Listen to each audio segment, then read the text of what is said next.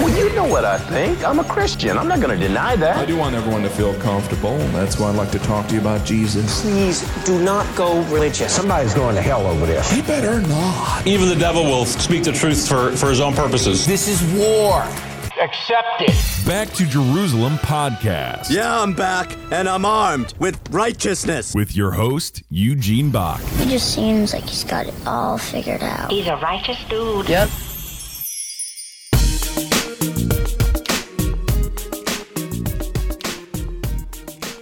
Hello and welcome to another Back to Jerusalem podcast. I'm Eugene Bach, your host for this time, and I'm coming to you live, and for some of you, live on delay, from here in northern Sweden. Now, I'm super excited about today's podcast. Now, for those of you that are downloading this on backtojerusalem.com/podcast, you can catch us live every Saturday. For those of you that are with us live right now on Saturday morning, this is a great time for you to join us and share about your feelings, your thoughts, your concerns, gripe, complaints by calling us on our phone number. You can call us on our phone number. We usually have it posted. You can find that on our website, or you can find that on our broadcast that we do. But our live broadcasts are a time that you can call in and just say, hey, hello, whatever. The number is 1-703-348-7756. Again, that is 1-703-348-7756. Today's message, I want to talk about embracing persecution. Embracing persecution, because what we are seeing right now around the world is something that I believe we can learn from China. Now, there has been a video that has gone up. It's from the American Frontline Doctors. It's a video that maybe not all of you have seen, but I shared it on dingdash.com. Dingdash.com is our own Back to Jerusalem social media platform. You can, if you're not a part of that, you go on and sign on now. Become a part of that. Here's the thing. You don't have to stop using Facebook. You don't have to stop using Instagram. You don't have to stop using YouTube. I'm still using Facebook. I'm still using Instagram. I'm still using YouTube. We're doing this live broadcast right now on YouTube.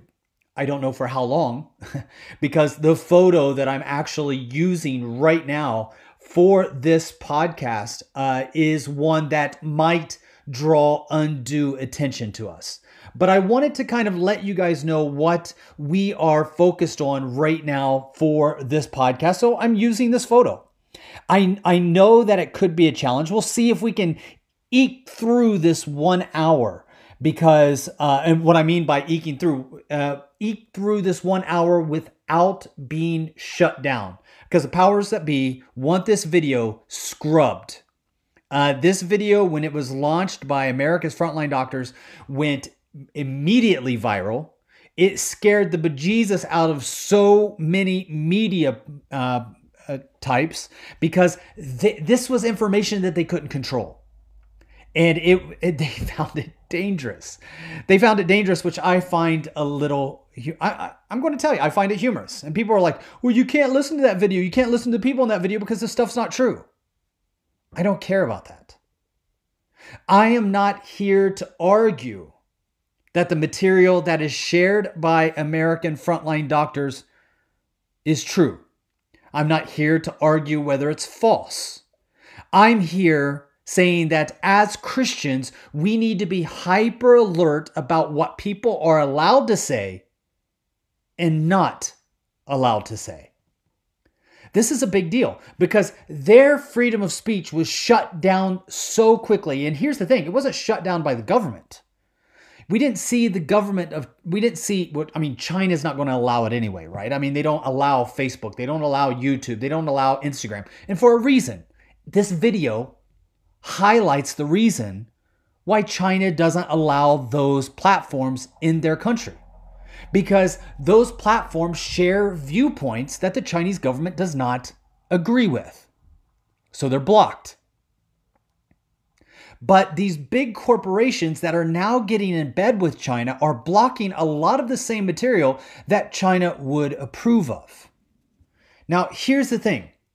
During this podcast, what I want to do is I want to unpack what we are seeing in the West with this shutting down of freedom of speech, the blocking of accounts, the shadow banning, and show how we have been dealing with that in China for several decades and what you as a Christian can do in response. And I'm telling you, you as a believer might feel like you're alone. Let me tell you, that's exactly how you're supposed to feel. And I'm going to tell you why in a little bit. I'll unpack it even more. But basically, the enemy wants you to feel alone. The enemy wants you to feel isolated. The enemy wants you to lose your morale. The enemy wants you to feel down. Why? Because we are social beings. We were created to have fellowship with one another. And when we are outside of fellowship with others, we do what we can to get back into that fellowship. It's one of the things that we learn from Christ when we see that he travels with his disciples. He had daily fellowship with his disciples. In fact, when you look at John chapter 17, it's probably one of the most moving chapters in the Bible, in my opinion, because here is the Messiah, God in the flesh, the Word that has become man, that has come to earth to pay for our sins with his life. Here we are about to see the greatest payment for the sin of man that's ever been paid. So that we, you, me, and everyone that we know can forever be released from the chains of sin to live with Christ forever. And before he is marched to the slaughter, before he is marched to be hung, crucified, and offered as a sacrifice for my sins and your sins, what does he do? He prays for his friends. John chapter 17 is one of the most moving chapters for me in the Bible because here is a Messiah that is about ready to change the history of the universe forever.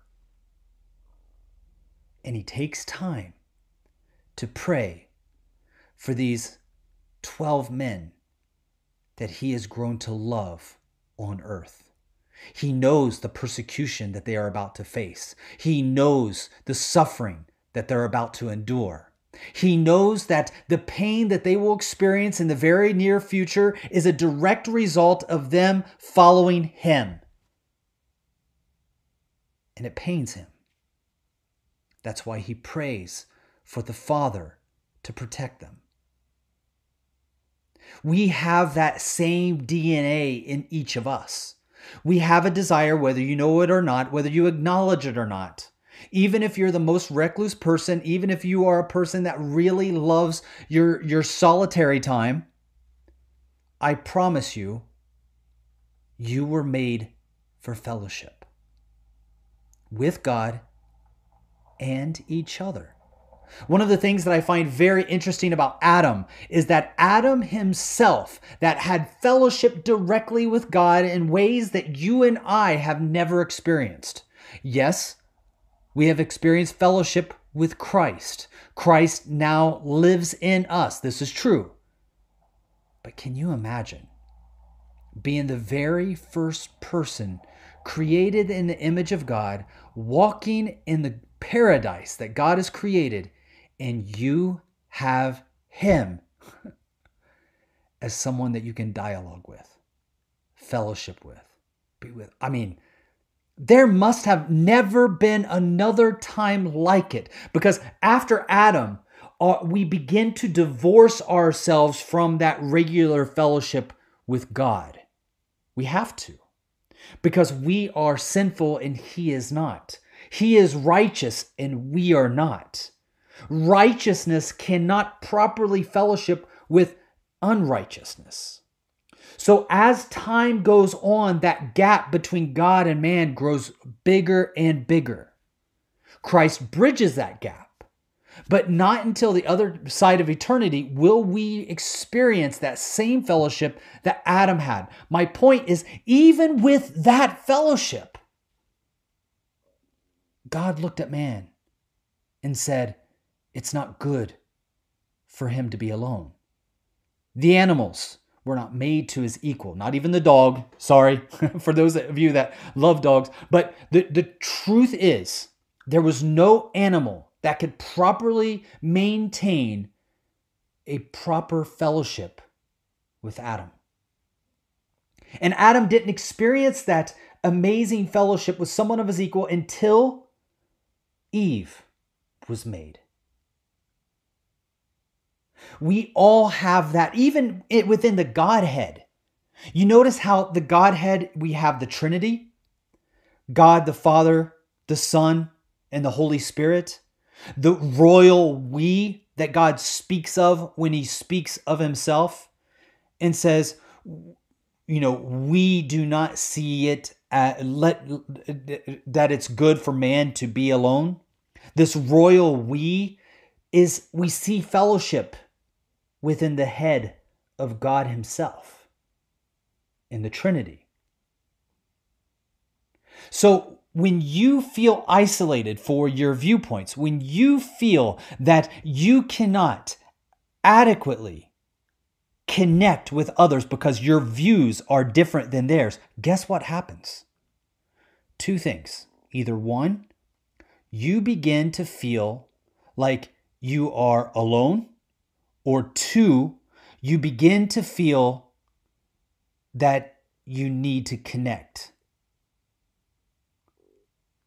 When you feel that you need to connect, you begin to compromise.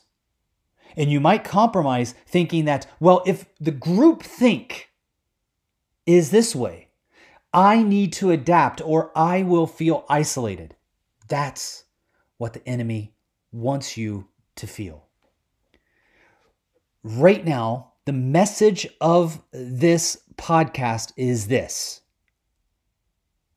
embrace persecution, because it's only going to get worse. Embrace persecution, because it's only going to get worse. But that's not bad news. I know it sounds like bad news. Trust me, I've been working together with the Chinese for more than 2 decades. The last thing that I want is to suffer persecution. The last thing that I want is to see hardship. When I see my brothers and sisters going through persecution in China, Pakistan, Iran, North Korea, I don't want that for them. I don't want it for me. But it's been promised. When it has been promised, you can rest assured that it is coming. But here's the good news. Here's the good news. Persecution makes us closer to Christ, brings us closer to Christ. Persecution sets us on fire. Persecution gives us a boldness that we would not otherwise have without it. I don't like persecution, but I like the product of persecution. I don't like diets either. I hate dieting. I want to eat what I want when I want. You can ask my wife. We love food. We love food. And the kind of food that I like is the bad kind of food, right? The food that is bad for my health, but I love it.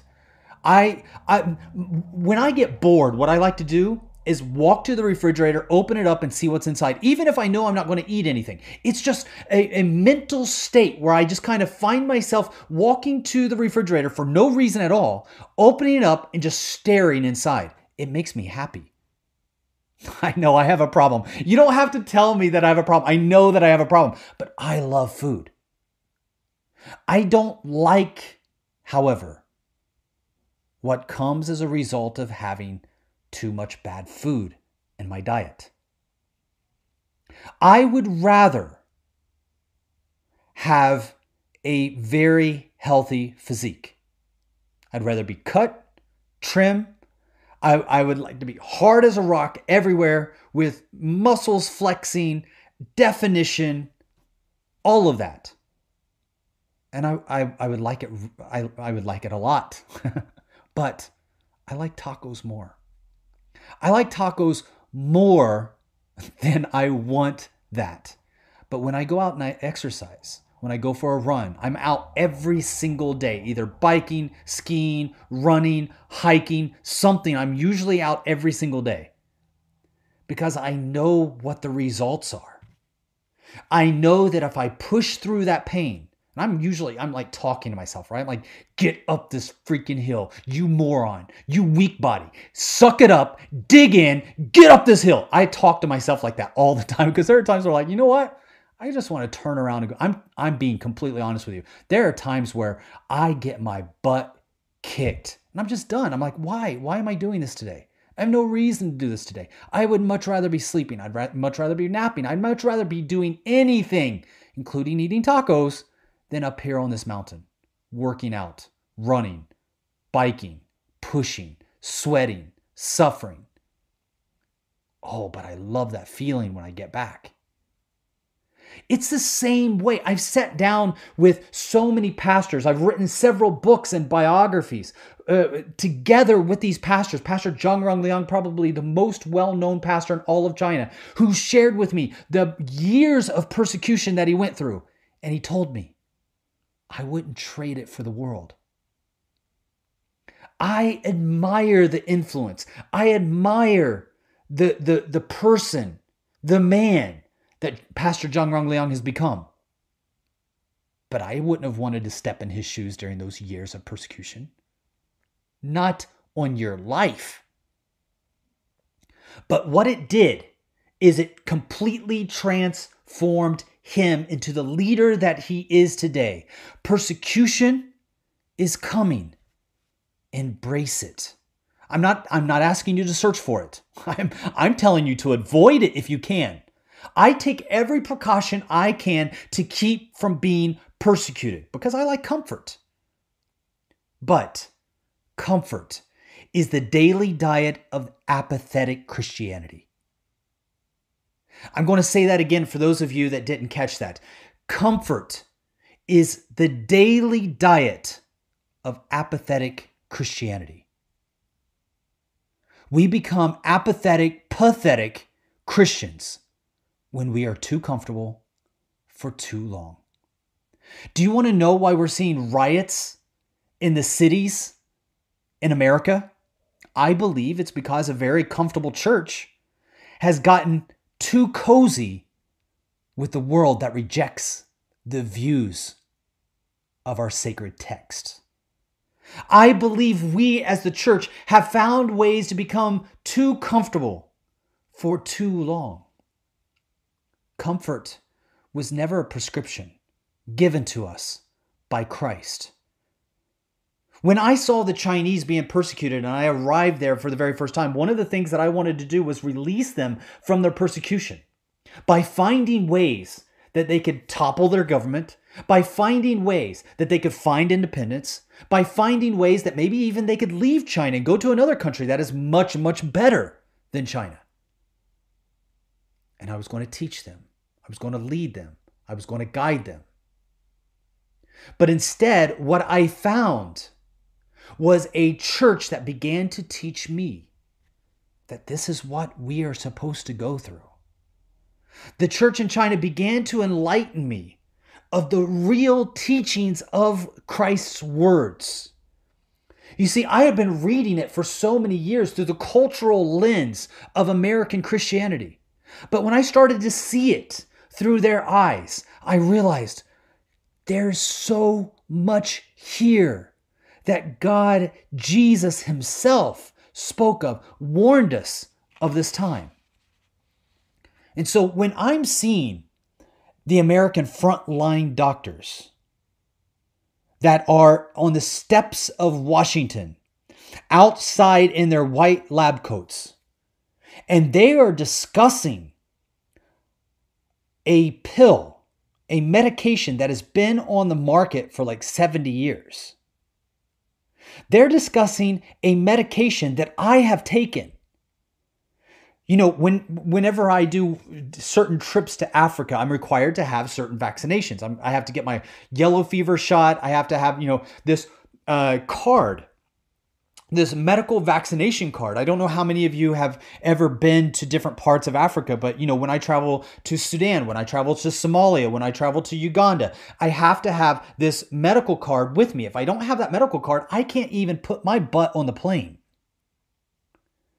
On that card, it shows the dates and the vaccination or the medication that I was given in order to prepare my body to go into the areas where I might be exposed to diseases that I wouldn't otherwise be exposed to, one of those being malaria.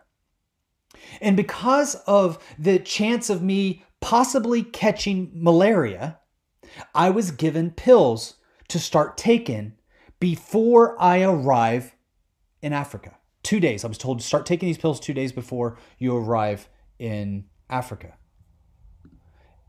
What I didn't know is that simple pill, which nobody really had any problems with before the last 6 months, now that is the most controversial drug on the market. And of course, I'm talking about hydroxychloroquine. Now, this hydroxychloroquine is something that we are seeing these doctors come out and say they have been giving it to their patients as a preventative measure and a treatment for mild symptoms. These are doctors on the front lines that are using it. Now, I know that I have listeners that are listening to this podcast that are like, oh, but you don't know. The studies have been done to tell you how dangerous this drug is. There have been studies that have been done that says it does absolutely nothing for the coronavirus. There have been studies that have been done to show that what these doctors are sharing is dangerous to public health. I do know. I've been reading this. To be honest, let me just lay the cards out on the table, okay? I don't really care. As it pertains to my health, I don't really care. If I get sick, I might care. But guys, I haven't been sick in like 2 or 3 years. I can't even remember the last time I had the sniffles. I don't know why I haven't been sick. My wife and I, sickness is just not a thing in our family. So, I mean, I remember, I think it was like 20 years ago or 15 years ago, my wife finally, at one time, wanted to take an aspirin.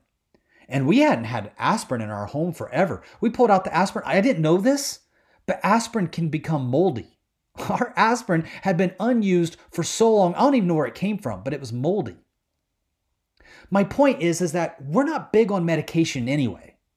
I mean, if I'm told to take a vaccine, I take the vaccine. If I'm told to take these pills before I arrive in Africa in order to keep me safe so I don't get malaria, well, you know what? Malaria can be a real downer when you're on a mission trip.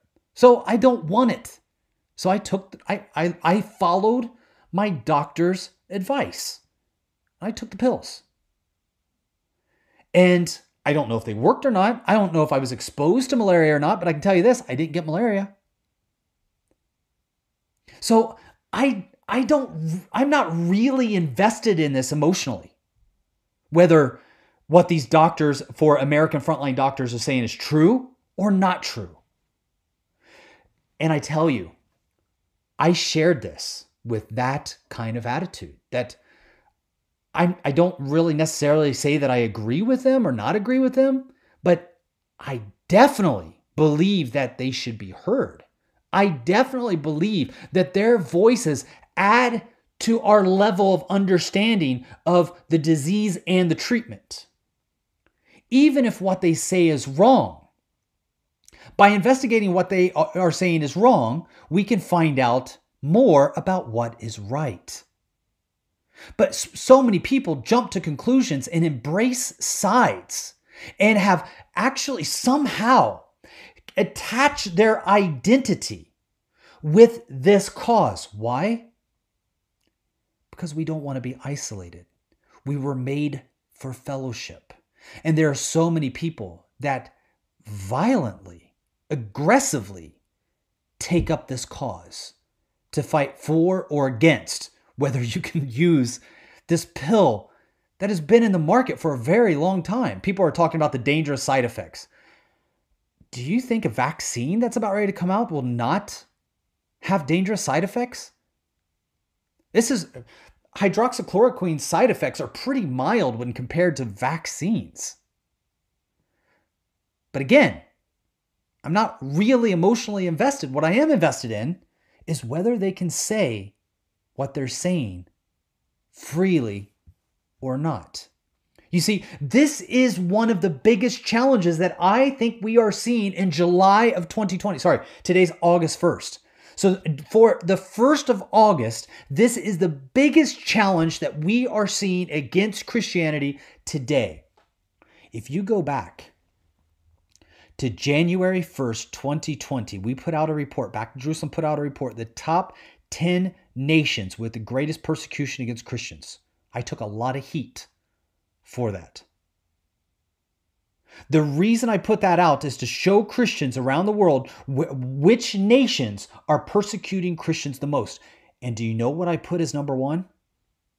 I was laughed at. I was attacked. People called me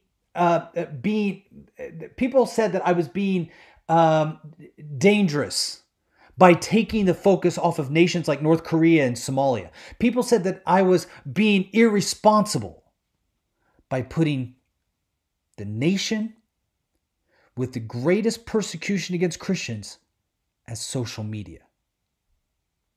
The reason I said that social media back in January of 2020 was the country that is the most dangerous for Christians. The reason I said that is because people argued, and they were right in their arguments.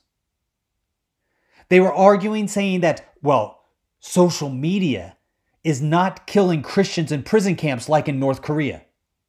You're right.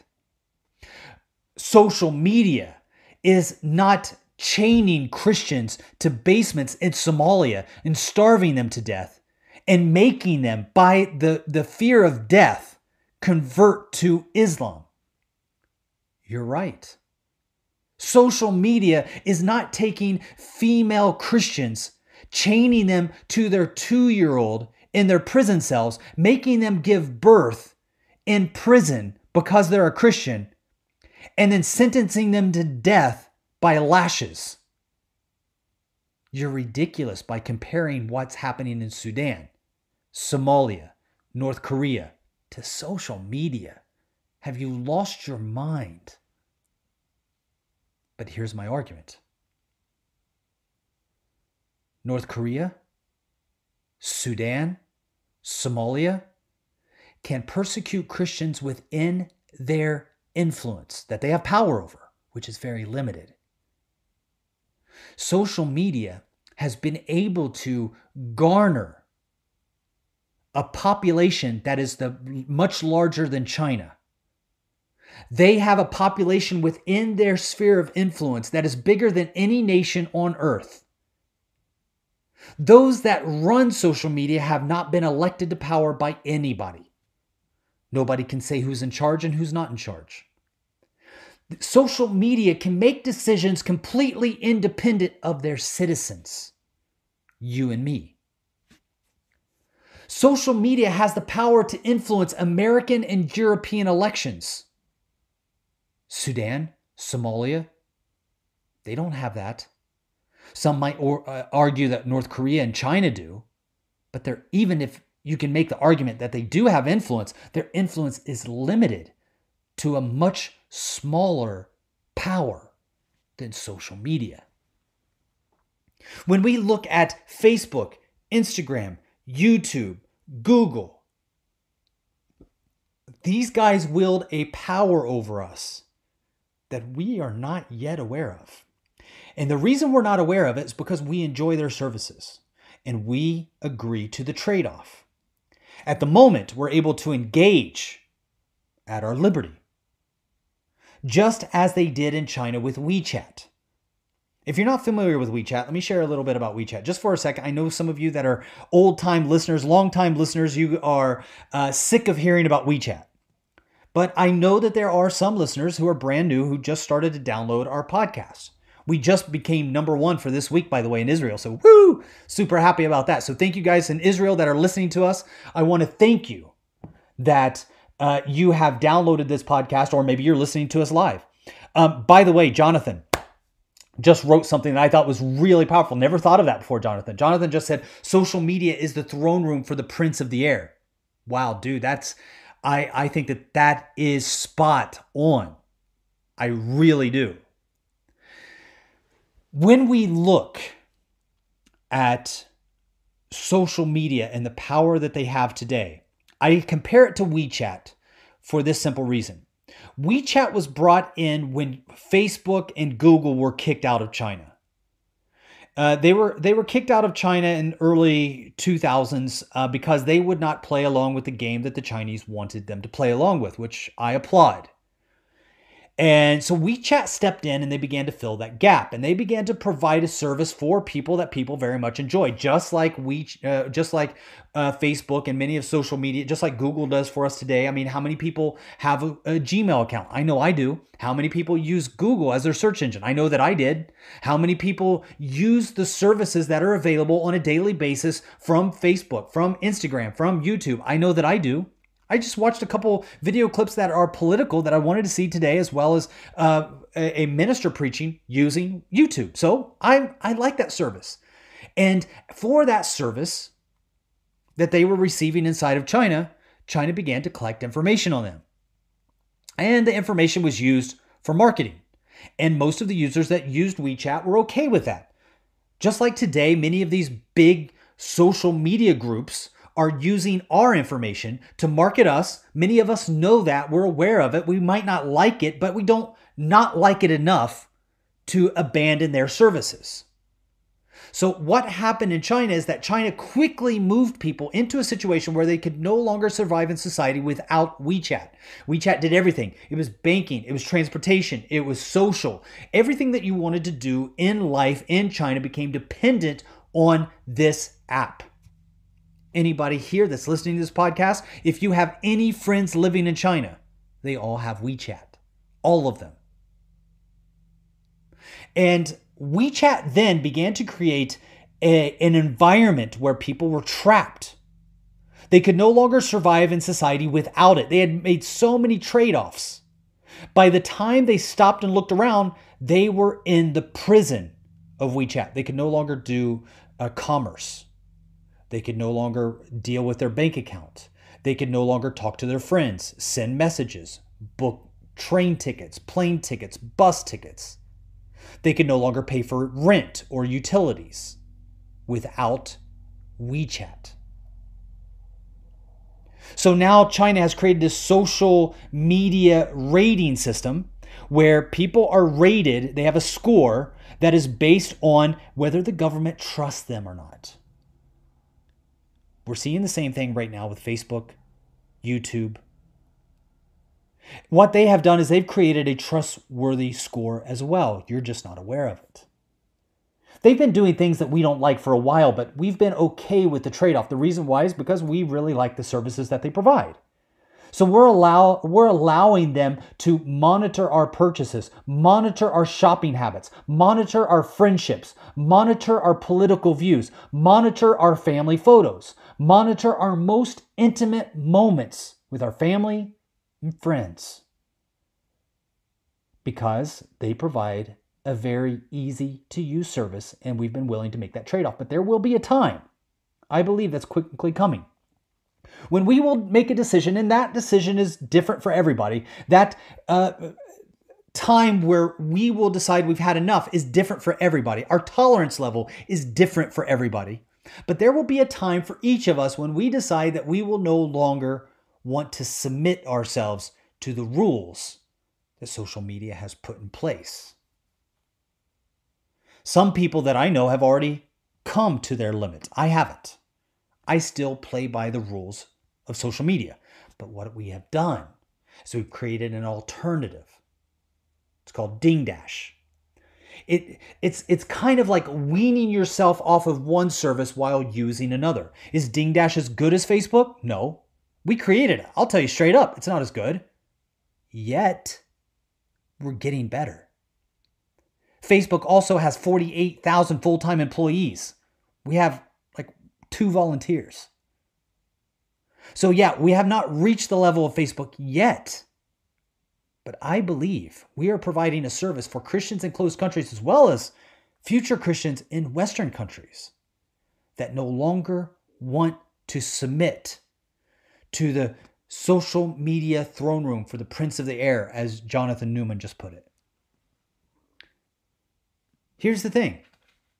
When I look at the American frontline doctors standing in front of the Capitol talking about a pill that is taken every day by the President of the United States himself, and they are censored,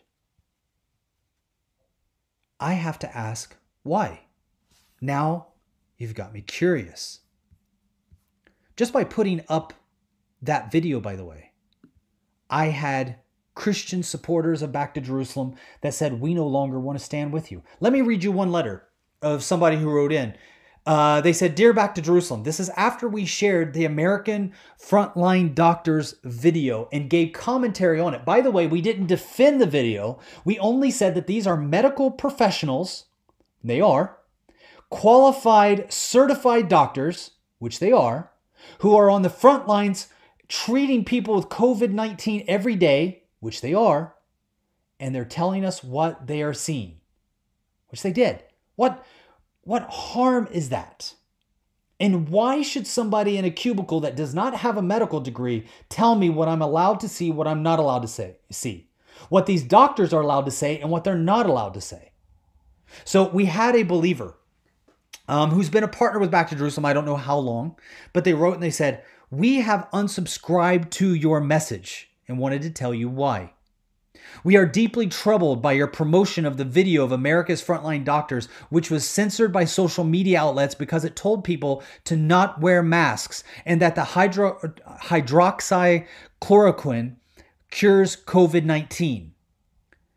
This message from the white-coated physicians in the video gives people false hope and may cause them to practice risky behaviors. The CDC is very clear about the importance of wearing face masks to reduce the spread of COVID-19. Please instead listen to and promote reputable sources.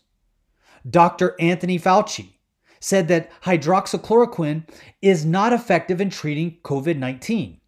And then they gave me the link. The FDA cautions against the use of hydroxychloroquine or chloroquine for COVID-19 outside of the hospital setting or clinical trial due to the risk of heart rhythm problems. Because of the above, we are deeply concerned about your credibility. Since you promote conspiracy theories like this, we can no longer trust anything else you tell us. Sadly, we must end our association with Back to Jerusalem. And then they signed off with their names. Another person wrote to me and said, I remember when Back to Jerusalem was about spreading the gospel and not about propaganda. That was a pastor from Germany. There have been several people that have been writing to me during this time. Dude, I'm not going to defend these doctors.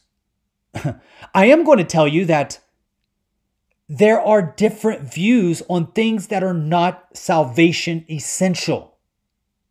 And I want you to listen to me very, very clear, because what has happened here is something that Christians need to be aware of, whether you are against American Frontline Doctors or for American Frontline Doctors. I'm doing this podcast, ladies and gentlemen, from Sweden. I'm doing this podcast from the land of the Karolinska Institute, which has had more medical breakthroughs per capita than almost any other country in the world outside of Israel. I am doing this podcast from the land of the Nobel Peace Prize, where people that save lives through medicine and other forms of mathematics, science, academics are awarded every year, where some of the brightest minds and medical professionals come together and congratulate one another for medical breakthroughs. And in this country, we don't recommend masks. I was in Stockholm last week. People were shoulder to shoulder in every shop, restaurant, and store that I went into. Then I drove over to the West Coast. Stockholm's on the East Coast for those of you that are not familiar. Then I drove over to the West Coast to a place called Smögen, just not too far from the city of Gothenburg or Göteborg. When I get up to Smögen, it's even more so. Smögen is a little small tourist fishing village that is as cute as a button, and people love it. I love it. Best seafood in the world. Oh my gosh. You want to talk about somebody that broke their diet? I went into the sin of gluttony like you would not believe, eating everything and anything that was in sight, because it's like mouth porn in Smögen. The best seafood you've ever had in your life. They smoke the salmon in a way where the smoky flavors are inside of the meat, like these crystals of perfectly packaged flavor that just come busting out as soon as you bite into them. And it puts goosebumps on my skin and it puts my mind in this euphoric heaven space. I absolutely love it.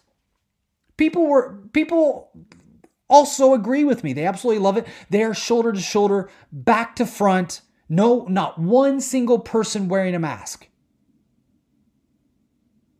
Because that's what Sweden decided to do. With medical professionals, that was their medical advice. Anders Tegnell, who is the person leading the charge for the rules that have been set in place in America, has been giving his entire life to virology. He's been studying pandemics before it was cool. And he's been the one driving the truck inside of Sweden. Most of the politicians here have taken their hands off and given the power to him. To the point where he even came out and said, guys, listen, I think I have too much power. I don't want this. But we've been following his advice. And one of the things that he advised was, don't wear face masks. Or he didn't say don't wear face masks. He just said that they don't help. You might not agree with that, but he is setting the policy for Sweden. My point is, you as a Christian are okay with shutting down the voices of doctors that are sharing frontline experiences that line up with other medical professionals from around the world? You're okay with that? I wrote back to one of the supporters and said, your email saddens me. I was hoping that we could stay together. You could continue supporting Back to Jerusalem with the vision of completing the Great Commission, but I understand. I pray that you find another organization you can partner together with, or maybe even move to the 1040 window yourself and serve the Great Commission.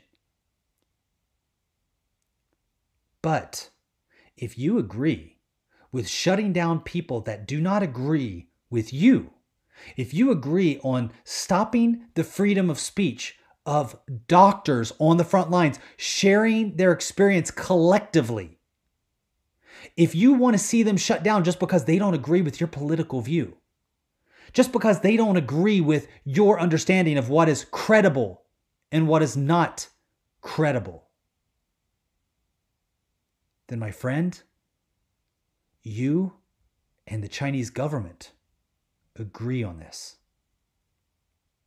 You see, in China, we have a government that selects what is a credible source and what is not a credible source. This is one of the reasons why the Chinese government is directly involved in running the training for pastors that go out into the official churches. Their teachers inside of the theological seminaries inside of China are hand-selected by the Communist Party. The reason why that is concerning is because the Communist Party does not believe that there's a God. The Communist Party of China does not believe that there's a God, and they believe that is a credible stance. Those that do not have those that believe that there is not a God, that are a part of the Communist Party, they then handpick those that will be the teachers in seminary for future pastors and evangelists in China, for those that go through the official seminary, and will soon become the pastors of official churches. They can only preach and teach what is official, what is credible. And anything else that is not credible is like the person that wrote us this letter: conspiracy theories. They said in that letter, I just want to say it again, they say, please instead listen to and promote reputable sources. Dr. Anthony Fauci said that hydroxychloroquine is not effective in treating COVID-19. Well, guess what? The great thing about science is that it's always in search of the truth. Anybody that tells you that the science is settled is a freaking moron. Because science is never settled. We are always learning more about this wonderful world that God has created. If there's anything that we learn in science that contradicts God's word, don't deny that science, embrace it, and keep following it. Because what it will eventually do, given enough time, is lead you to God, if the science is honest. All science is it's not a religion as it's being promoted. It's supposed to be an honest search for truth, to find out how the world around us works. Who created the world? If we can learn more about how the world around us works, we learn more about our Creator, the one that created the world around us. Many of us live very short lives, so we don't have the chance to look back on history to see all the ignorant stuff that morons in history have said, that this is settled science, when it turns out that all they had to do was wait for the next generation to build on what they found, to find more truth. Keep digging in science. The more I learn about God, the more I learn that I don't have a clue who He is, how big He is. I don't have a clue of His depths. I don't have a clue of the breadth of His grandness. But I love the journey of discovery. We all need to take on that desire to discover more. So when I see this Christian write to me and say, please listen to and promote reputable sources like Dr. Anthony Fauci. Well, let me ask you this. What about reputable sources in India? Are Indian doctors less credible because they're Indian? Because in India, and I just put this up on our website, one of the biggest slums in the world can be found in Mumbai. And ladies and gentlemen, let me tell you, that is an absolute petri dish waiting for a disease to explode. They can't social distance there. They have over 1 million people in an area that is less than 1 square mile, less than 3/4 of a square mile.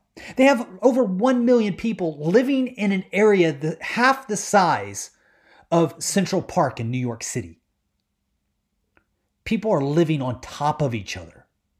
You're not social distancing. You're certainly not isolating yourself. Forget about that. Sanitation, throw that out the window. You're not finding sanitation in the slums of Mumbai. The water's dirty. The ground is dirty. Everybody's hands are dirty. The food that you're getting when you eat was made by somebody that probably didn't wash their hands.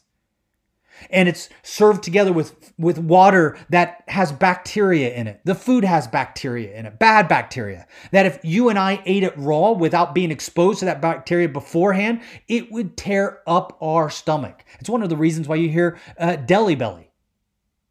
I have a good friend, Ivan Froen. He's the founder of Youth with a Mission in Norway. And he was our chairman for many years for Back to Jerusalem. We called him our Viking. And just an amazing brother. And he gave a message that I'll never forget called Living Water, where he discusses going to India. And he had living water that was alive coming out of him from all orifices. It was a hilarious message. But the slums of Mumbai, forget about it. If you got a disease like coronavirus spreading around to people that do not isolate themselves, the slums are gone. Dead. Pile up the bodies today. But in April of 2020, the government, together with the Doctors Association of India, decided to hand out hydroxychloroquine to everybody as a preventative measure for them to stay well. They gave them a pill to people that were not sick so that they wouldn't get sick. And guess what? They basically, in July, from what I understand right now, they've had like one new case and no deaths since they released the drug. Is that the answer for everybody? That's not what I'm saying. I'm saying that Dr. Anthony Fauci is not the final word, nor is he the only credible source out there. You know who else is a credible source? Those that are actually on the front lines. You know who's not on the front lines? Dr. Anthony Fauci. He hasn't probably put a stethoscope to a patient's chest in months, if not years. And I'm not saying that he doesn't know what he's talking about. The man knows much more than I do. Trust him before you trust me. But wouldn't it be worth our while to listen to doctors who are on the front lines treating these cases every day and have been using hydroxychloroquine as their medication to treat their patients? There's one lady, her name is Dr. Stella Emanuel. She said she's treated over 400 patients and not lost a single one. Not one in 400. And she's got people coming to her scared out of their mind. And she's been giving them hydroxychloroquine in order to treat their symptoms. And she said she's been treating people with heart disease, people with hypertension, people with diabetes, people with other underlying conditions that would make them more likely to die of COVID-19. But it's not happening. I kind of want to hear from her. Whether you agree with her or not doesn't bother me a bit. Then don't turn her off. You don't agree. If it's already settled in your mind, then turn her off. But to shut her up is a problem. Now, here are the things that the world is using to shut down the American frontline doctors. They are going to battle, and they are going to battle in 4 different ways: media, education, legislation, and social isolation. Now, I've already talked a little bit about social isolation. By socially isolating you, if you do not agree with groupthink, is one of the power mechanisms that the world uses in order to get you to relinquish your good judgment, so that you can buy into mass hysteria and be led by fear instead of hope. To be led by fear instead of hope. Fear of losing your contacts, fear of losing your friends, fear of being outside, fear of being looked at as being stupid, fear of being looked at as a racist, fear as being looked at as a sexist, fear as being looked at as someone who buys into conspiracy theories. Nobody wants that. So you give up your ethics. You give up your own judgment. You abandon all reason so that you can be a part of that fellowship, because it's so necessary for who we are. I mean, that's one side of it, right? I know that there's a lot of people that are honestly scared. I know that there's a lot of mothers out there that are Christians supporting Back to Jerusalem, believe in what Back to Jerusalem is doing to complete the Great Commission, but they're willing to submit to these government shutdowns because they believe that it's saving lives. They believe with every fiber of their being that wearing a mask and isolating yourself and going into lockdown and not going to church is good for helping people survive. And that's okay. If that's what I'm this week. So on Monday, I'm going to be bringing on a good friend of ours. She's a believer. She's from Southern California. She's a conservative Christian, and she's a mother of 3. And she's concerned about the COVID virus. She's in California, and she believes that you should wear a mask. She believes that everybody should isolate themselves and go on lockdown so that this disease will die out. And she's able to speak in a rational way, but I get where she's coming from. She's a mother, and she doesn't just care about her children. She cares about children all around the world. She wants to see lives saved, not lost from this disease. I get it. But I come from a different perspective. I come from a perspective that believes that this whole deal with COVID-19 is a marathon, not a sprint. I believe that what I've been seeing here in Sweden, of course, I'm in Sweden, so I'm biased on this, but I don't believe that lockdowns work in this situation. Or at least that's what we've been seeing from the data for the last 6 months. That places that have done the most stringent lockdowns, those that have done the most absolute lockdowns, the most painful lockdowns, as soon as they come out of lockdown, they start to see the numbers go up again. So it didn't kill out the virus. So it might be that this virus is something that we have to live with for the rest of our lives. Going into lockdown, is that going to end the virus? If not, then we must ask ourselves, are we willing to live in lockdown forever? Are we willing to not go to church forever? Are we willing to wear a mask forever? I know I'm not. And if you are, that's okay. But I'm telling you, I'm not. And that might make us enemies in that way. I'm totally fine with you being on lockdown. But I know that so many people are not okay with me not being on lockdown. And that is the problem. We have seen here in Sweden, the numbers come down dramatically. People are like, well, yeah, but Sweden has so many deaths. They have so many more deaths than their neighbors in Finland and Norway and Denmark. Yeah, that's true, but we're talking about 2 completely different nations. If you want to make an adequate comparison, it would probably be better to compare Sweden to a place like Holland. But Sweden's actually doing better than that. Sweden had a big problem in the early stages of COVID-19. It was a mistake to allow the virus to be spread into the retirement homes. That was horrible. And the majority of the deaths that you've seen in Sweden have come from the retirement homes. But locking down healthy people would have done nothing after the retirement homes were already exposed to the virus to keep the virus from spreading in the retirement homes. The majority of the deaths, overwhelming majority of the deaths, were 70, 80, 90-year-olds. 65 and below, you had a 99.96% chance of surviving if you got the virus. My brother-in-law got the virus. He works at a hospital in Stockholm. I've got another brother-in-law that works at a hospital in Stockholm, and I don't know if he got it or not. He never got tested. The only reason we know that one of my brother-in-law got the virus is because he got tested. He never got really sick. He did get sick, but not really sick. It's like seasonal flu. My sister-in-law, also working in a hospital in Stockholm as an EMT.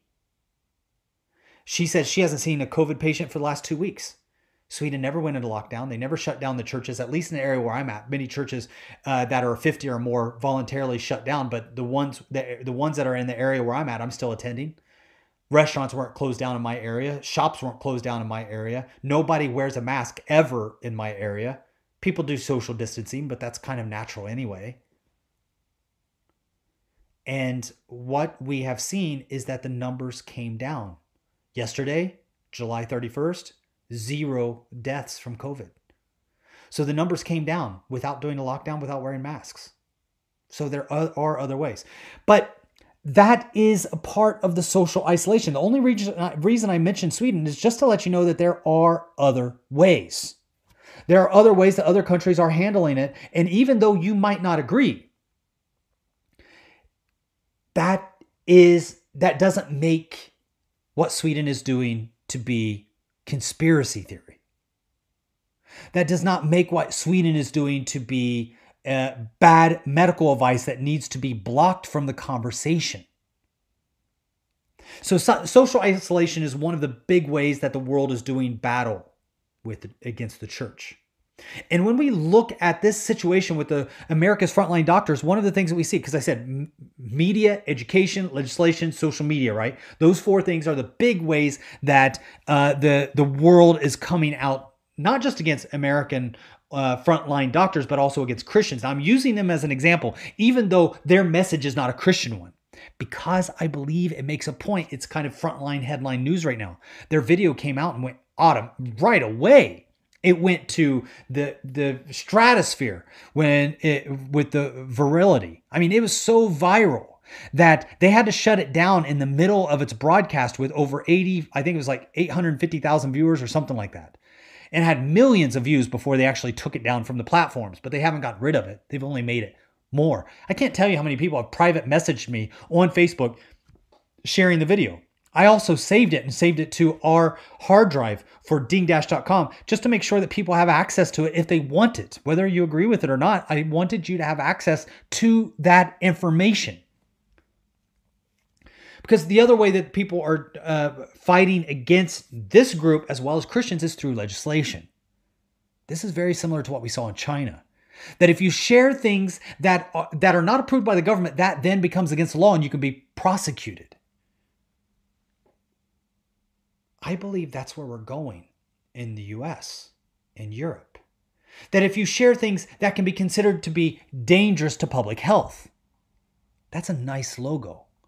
Gets a lot of people on board, including Christians. I've seen a lot of Christians jump on the train of Black Lives Matter, even though Black Lives Matter promotes anti-Christian beliefs, such as removing fathers from their home. Even though they embrace Marxism, which is the greatest persecutor of Christians around the world. Many Christians have got on board with that because there's a nice little message that says, oh, if you join us, you're not a racist. See, it's this mental game that goes back to social isolation. Nobody wants to be socially isolated. Nobody wants to feel like a racist. Nobody wants to feel like they're spreading dangerous material that can get people killed. So they get scared, lonely, and jump into the boat with everybody else. It's this mob mentality that we somehow feed off of that energy because that's how we were created. We were created to have fellowship with one another. So when we look at the legislation is starting to come in place that goes against what we would call hate crimes. And everybody's on board with this.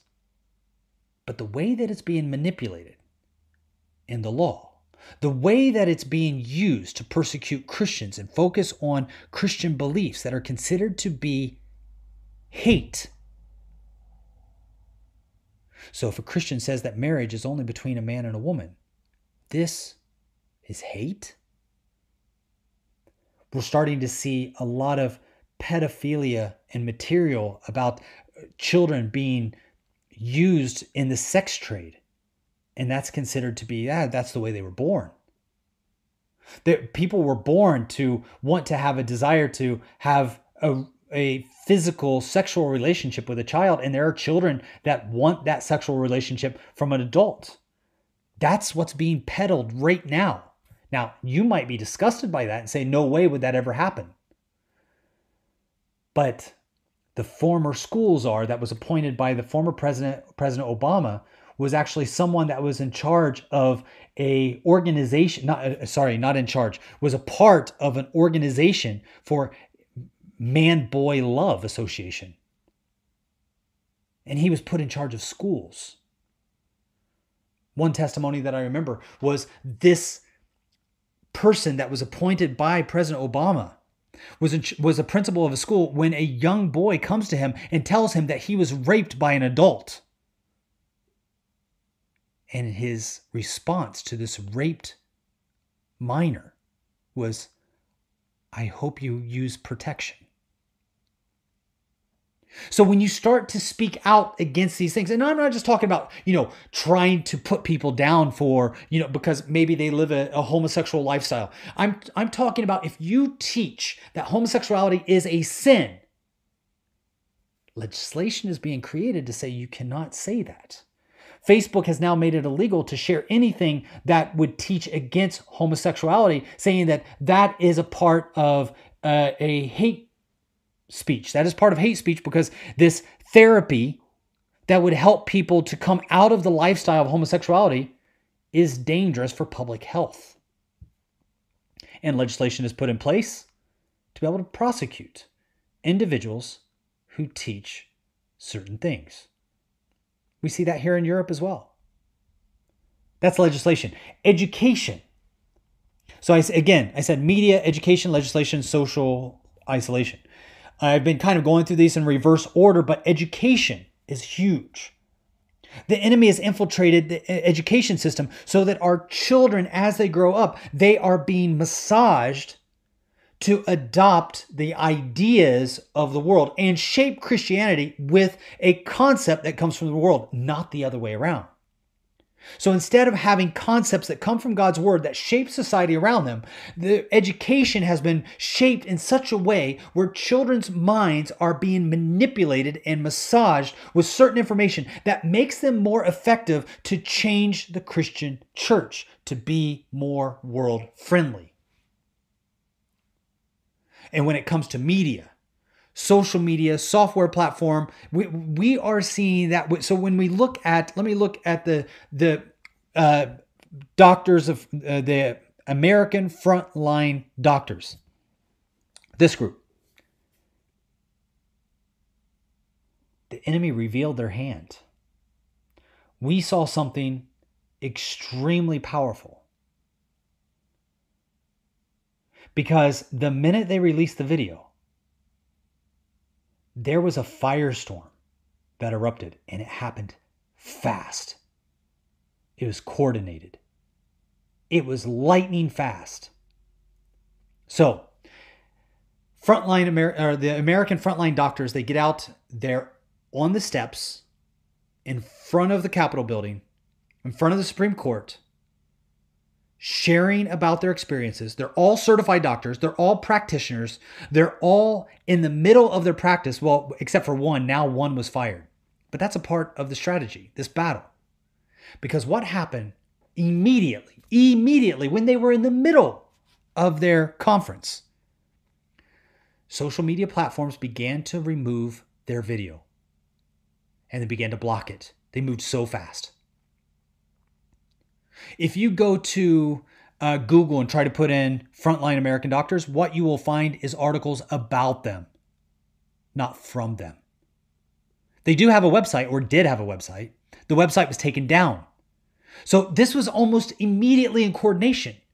Their website was taken down. Their website host was a group called Squarespace out of New York. Squarespace right away, within hours, deplatformed, took their website off. So immediately you had social media, YouTube, Facebook, Instagram, Twitter, that removed everything about them.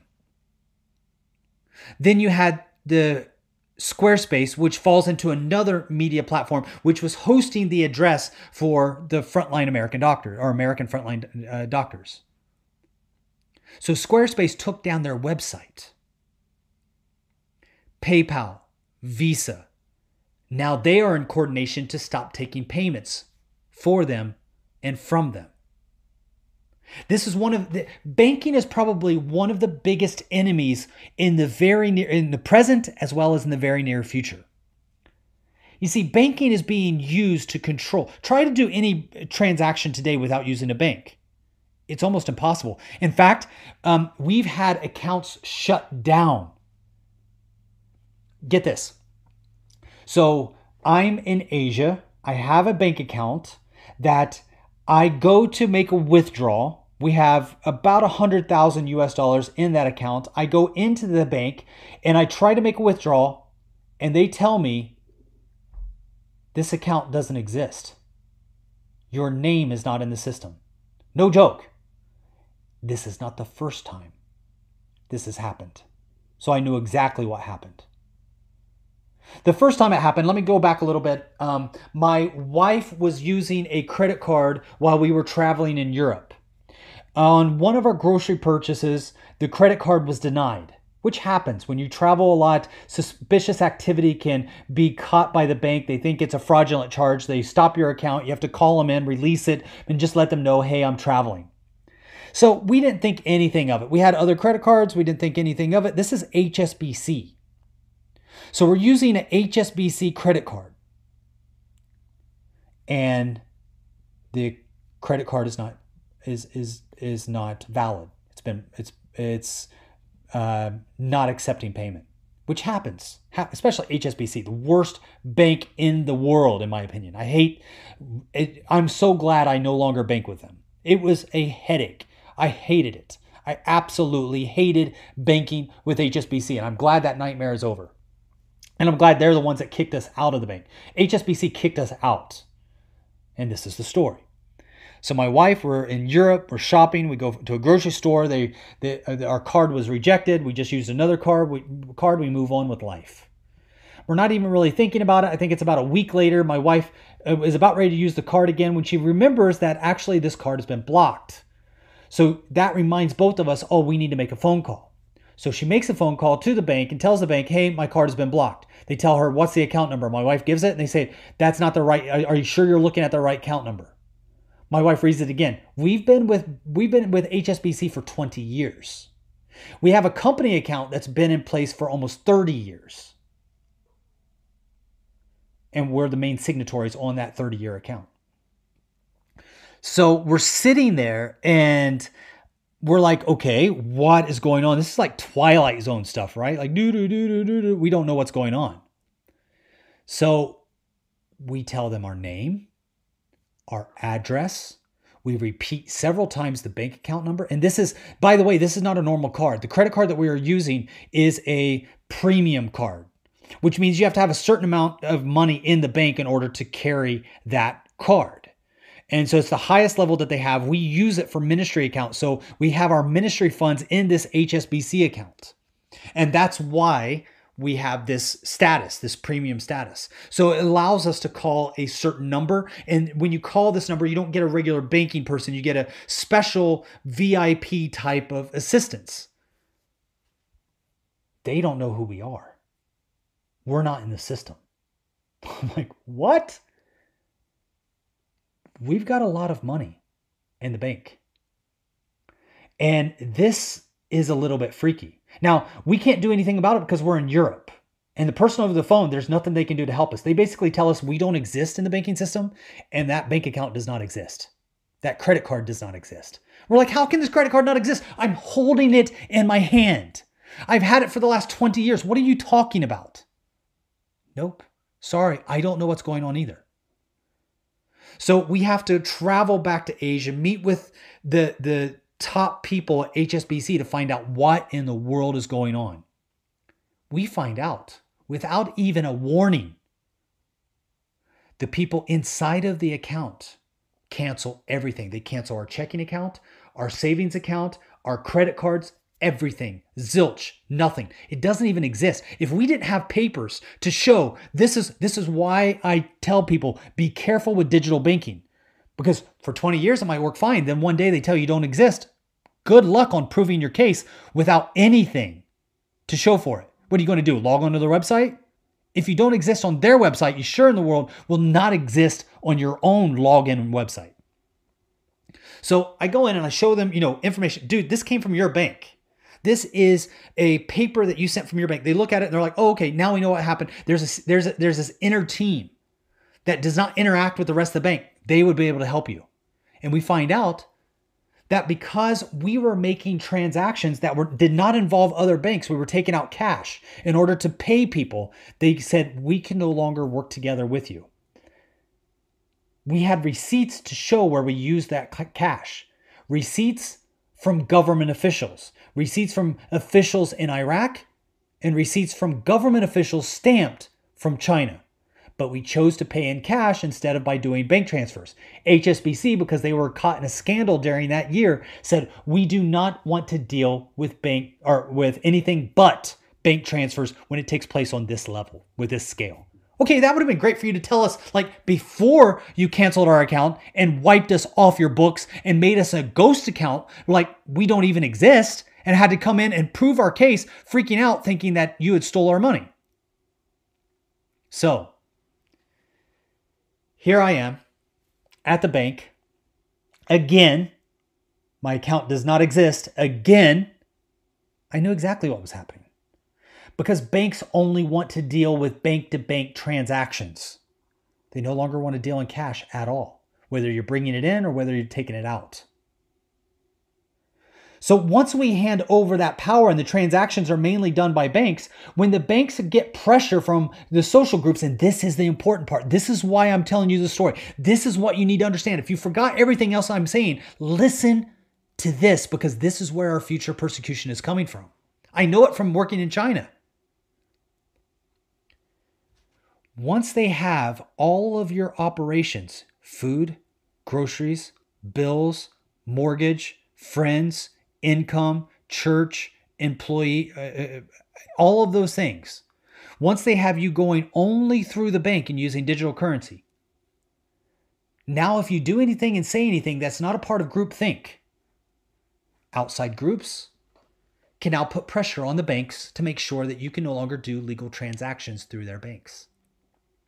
That includes any Visas, MasterCards, American Expresses that they issue.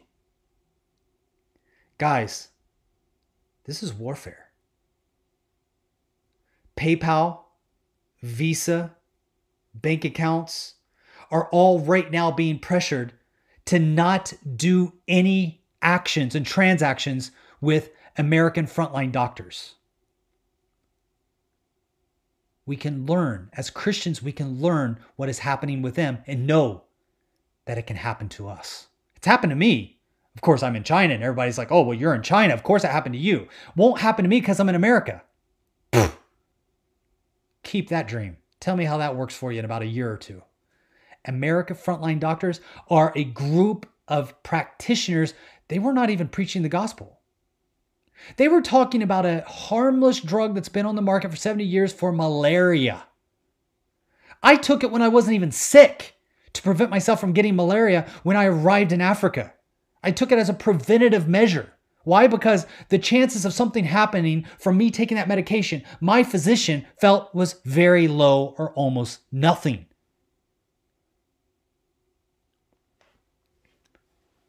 So now we're seeing PayPal, the banks, as well as Squarespace. Pressure was put on, they buckled, game over. They had to go and find another website host. They had to go, I don't know how they're going to work out the banking system. We've seen it with guns as well. You may not like guns, but I learned from this. You may feel that the Second Amendment in the United States is overkill. I'm in Sweden. There's a lot of Swedes that really do not believe that the U.S. has this Second Amendment. They just abhor it. They hate it. Forgive me, I love it. But it doesn't really matter whether you agree with it or not agree with it. I could really care less. Couldn't care less. The thing is that what I have learned from groups like gun manufacturers, one of them, by the way, Mossberg, being a Swedish company. Swedish company is one of my favorite gun companies in the United States, Mossberg. And so when you have these companies that are producing guns, what these groups have done is gone in and worked together with the banks, worked together with PayPal, worked together with Visa, MasterCard, American Express, so that they can't pay their employees. They can't take in payments. They can't pay for their overhead. Shut down. I just talked about the doctor, Dr. Stella Emanuel. She went to medical school in Nigeria, and she's taken a beating because she's a minister. Taken a beating by Christians because Christians don't agree with her demonology. She has some beliefs in demonology. I've actually invited her onto our podcast. I hope that she accepts, because I think she's a stinking warrior. I absolutely love her. And she has some certain ideas when it comes to demonology. And I loved when she was approached by a journalist about it that almost wanted her to feel bad about it. Man, she came out swinging and made that journalist feel like an absolute fool. Here's the thing. You don't need to agree with her. She has the right to say it. But guess what? The group that she works with, they were attacked by having social media shut them down. They were then attacked by having Squarespace remove their website. They are now being attacked to make sure that banking, PayPal, Visa, those things will not be able to take payments from them or for them. There's also another way that they're being attacked. Walgreens, CVS, and Kroger will not fill her prescriptions the day after. So she is a doctor in Texas. She's still seeing her patients. Her patients are coming to her sick. She's writing prescriptions for them to make them better. And they're going to CVS, Walgreens, Kroger to get those prescriptions filled. And they're like, nope, we're not filling it.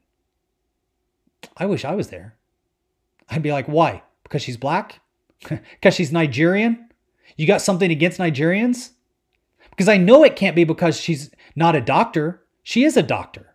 I know it can't be because she's talking about hydroxychloroquine, because she's been issuing that for years.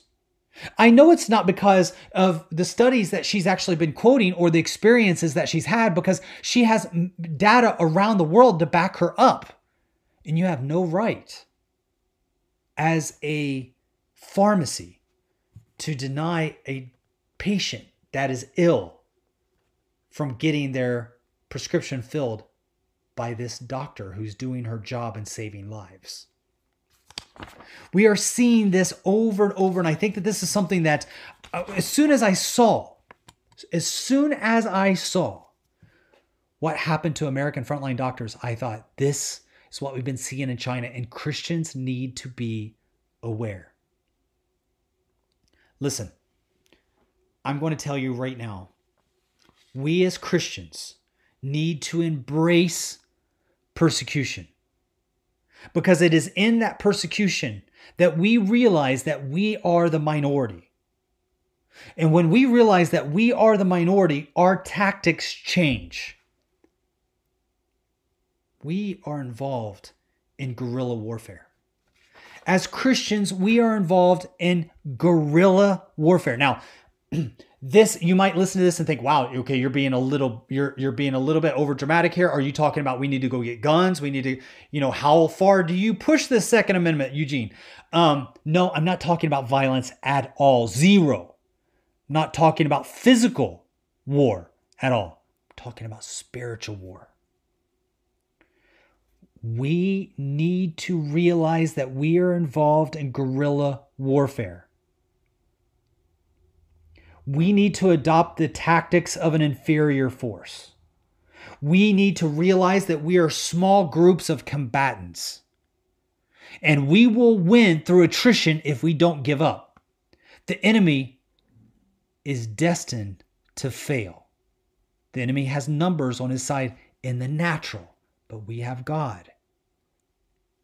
And in our small groups, we can demoralize the enemy. In our small groups, we can go on the attack. Don't be afraid. You have nothing to be afraid of.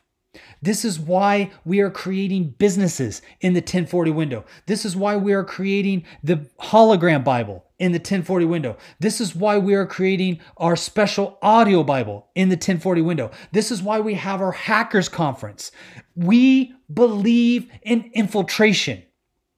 We believe that persecution creates in us the special ability to be able to demoralize the enemy by using small group tactics. Jesus used small group tactics. He didn't try to build an army. He had 12 guys. One of the things that we see in The Art of War, which was written by Sun Tzu in the 6th century BC, is that we have a power as an inferior force that we need to embrace.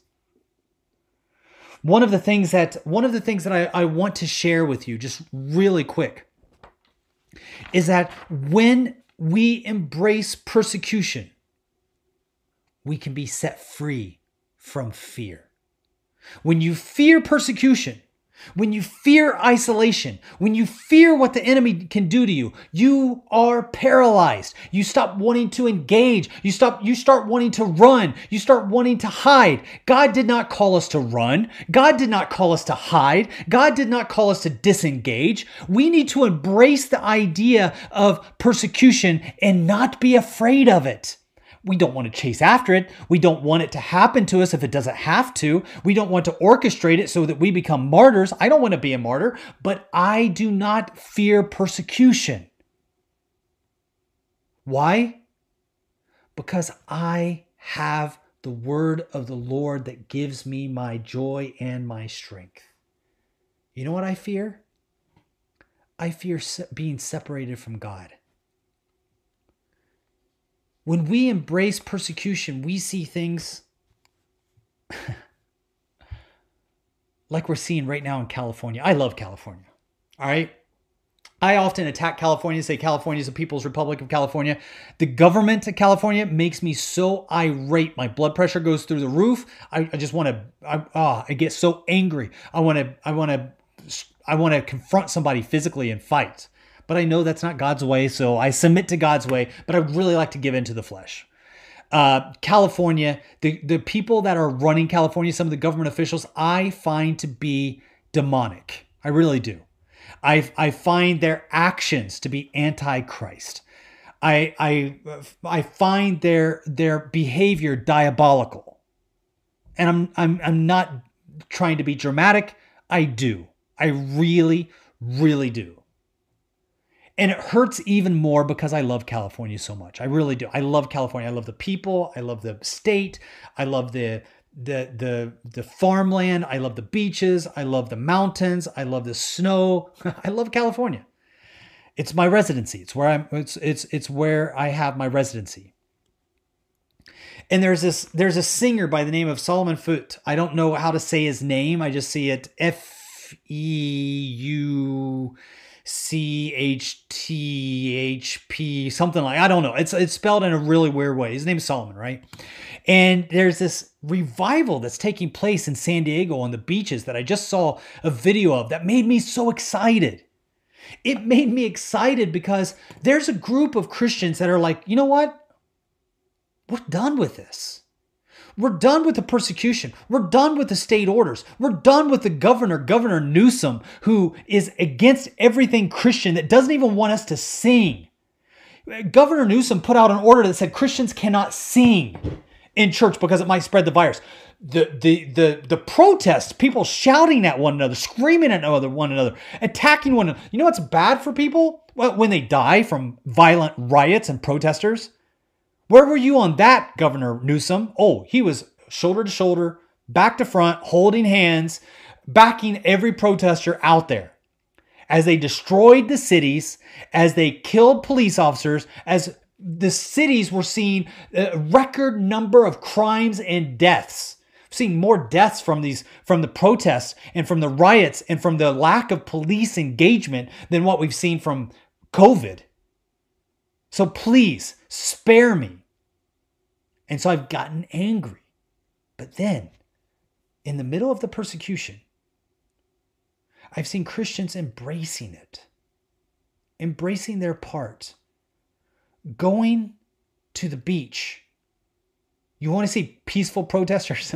I heard Ben Shapiro. If you're not familiar with Ben Shapiro, he is a Jewish commentator that I absolutely love. And the news network has bent over backwards and put themselves in the shape of pretzels in order to defend the violent rioters, saying, well, they're mostly peaceful. These are mostly peaceful rioting. I never even heard that word before, mostly peaceful riots. Mostly peaceful. These are mostly peaceful. Got a few agitators, but they're mostly peaceful. Ben Shapiro said, yeah, they're mostly peaceful in the same way that O.J. Simpson was mostly peaceful on the night that he murdered his wife and her boyfriend. For the majority of the night, he was mostly peaceful, except for the time where he murdered them. But for the most of the part, he was peaceful. That's about how peaceful we've seen with the protesters. You want to see peaceful protesters? Look at the Christians who filled the beaches in San Diego, raising their hands, singing praise to God. in defiance of government order. Mothers, children, families, workers, taxpayers, individuals that abide by the law until the law goes against their faith. Thousands of people turned up at the beaches just a couple days ago. Hundreds were baptized, all out in the open, singing praise to God. And I have to ask myself, would this have happened if they had not felt persecuted? What is it about persecution that leads us into a bold walk of faith? That's what I'm seeing inside of China. What I have seen inside of China is a church that has been persecuted, but still in that persecution, not only do they remain faithful, but they become radical. They're set on fire. And as I've seen my American counterparts praying for the same spirit that has been bringing revival to China, they've been praying for revival to come to America. Unfortunately for the Chinese, that revival required persecution, opposition, resistance. In that resistance, there were a lot of Christians that fell to the side. Those that did not want to have an uncomfortable lifestyle. They chose comfort over Christ. They chose fellowship with the world over fellowship with fellow believers. How many people today listening to this podcast are seeing their governments starting to infringe upon their beliefs and are also moving into a direction where they're like, no, I'm no longer going to compromise. I'm no longer going to compromise what God told me clearly in His Word. I'm no longer going to compromise the idea of forsaking fellowship with my fellow believers. I'll be safe. I'll take precaution. But I cannot fellowship online forever. I cannot make connection with people through Zoom forever. I cannot continue in this life without having a meal together with other believers, without being in the same room where the Spirit is being lifted up and Christ's name is being exalted, where I am together with a room of believers and the energy of praising God is so overwhelming that I can't help but get raptured in the moment, tears coming down my face, and worshiping God with every fiber of my being and doing it collectively with the brothers and the sisters of Christ that we call the body. Try having your eye communicate with your brain using Zoom. Try having your fingers coordinate with your feet using a phone, using YouTube, using Facebook Live. But churches are not essential services. Right now, we need to shut down all non-essential services until this pandemic passes. What if the pandemic never passes? And who are you to say that churches are not essential? These are the things that I believe that we can get excited about. Because as persecution increases, brothers and sisters, so does revival. Extreme situations call for an extreme God. Radical situations call for a radical believer. Brothers and sisters, do not fear persecution. Embrace it. When it comes, it will make us stronger. You might feel dismayed when you see fellow believers fall to the side. You might feel lonely when you see fellow believers that you love and cherish very much and you enjoy the fellowship together with them. You might feel lonely when they now reject you and they write you a letter and say, sorry, we can no longer support your ministry because you support ideals that have not been made reputable by our government. You support concepts that are conspiratorial You support beliefs in the Bible that are hateful. You embrace a God that kills. You embrace a God that is homophobic. You embrace a God that goes against our beliefs. Those Christians will fall to the wayside as the wheat is separated from the chaff. But don't be dismayed. Don't be discouraged. What we are yet to see is greater than anything we've ever seen before. The revivals that are yet to come are bigger than they've ever been before. The more people groups that we see coming into the light of the gospel, the closer we will be to the return of our Messiah. I want to thank you so much for joining us for this Back to Jerusalem live podcast. Again, I'm Eugene Bach coming to you live on delay from somewhere within the borders of Sweden. God bless you.